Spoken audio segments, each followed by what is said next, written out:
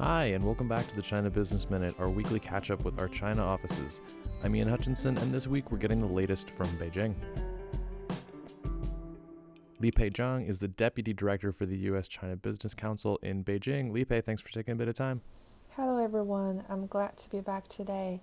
All right, Li Pei, so what's new in the world of U.S.-China relations? How's progress looking towards a trade deal?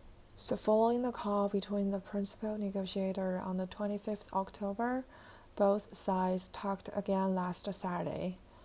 The Chinese Vice Premier Liu He held a phone conversation at the request of USTR Ambassador Lighthizer and Treasury Secretary Steve Mnuchin.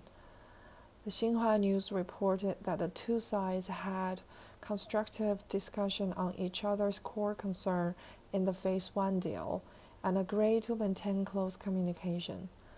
Unlike the call in late October, there's no substantial items being mentioned this time in the press release, but it was clear that both sides have achieved the commitment made on the 25th October regarding the TBT removal on poultry and catfish over the past 2 weeks. These actions are certainly welcomed by the business community and will help reduce the trade tension and move the Phase 1 deal along the way. However, with some optimistic on agriculture purchase, the scope of tariff relief remains as a core concern on China's side to reach the Phase 1 deal eventually. MOFCOM specifically addressed that the proportion of the tariff relief should reflect the significance of the Phase 1 deal.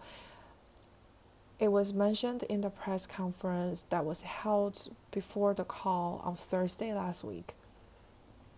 And there is a lot of uncertainty regarding how each side defined its significant proportion and how much appetite for U.S. government to make concession at China's request. However, recognizing the fact that both sides remain engaged on a regular basis and making concrete actions are the right steps to reduce trade tensions for sure. Beyond U.S.-China tension, we also look at China's business environment development closely.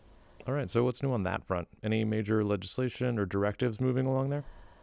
In 2019, I think this is pretty much the year that we perhaps see the most legislative updates on China's side to address foreign business community's concerns on the level of a playing field and the top 10 challenges that are indicated in USCBC annual survey this year. USCBC just submitted the comment letter to the Ministry of Justice on the draft implementation regulation for foreign investment law, and this is publicly available on our website.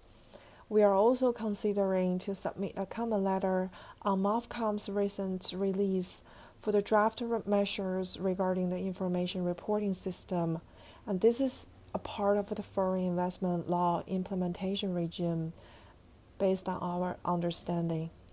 According to the draft measures, MOFCOM will be responsible for coordinating and implementing the information reporting system. The new mechanism for the reporting system through which foreign companies must submit their investment information will be linked to China's corporate social credit system, and we welcome members' companies' feedback on these draft measures regarding the concerns and recommendations you might have. We will, of course, share our findings afterwards. And I think that's all for today, and you will hear me again in 2 weeks. All right, Li Pei, thanks so much, and we will hear from you again soon. Again, that is Li Pei Zhang, the Deputy Director for USCBC in Beijing.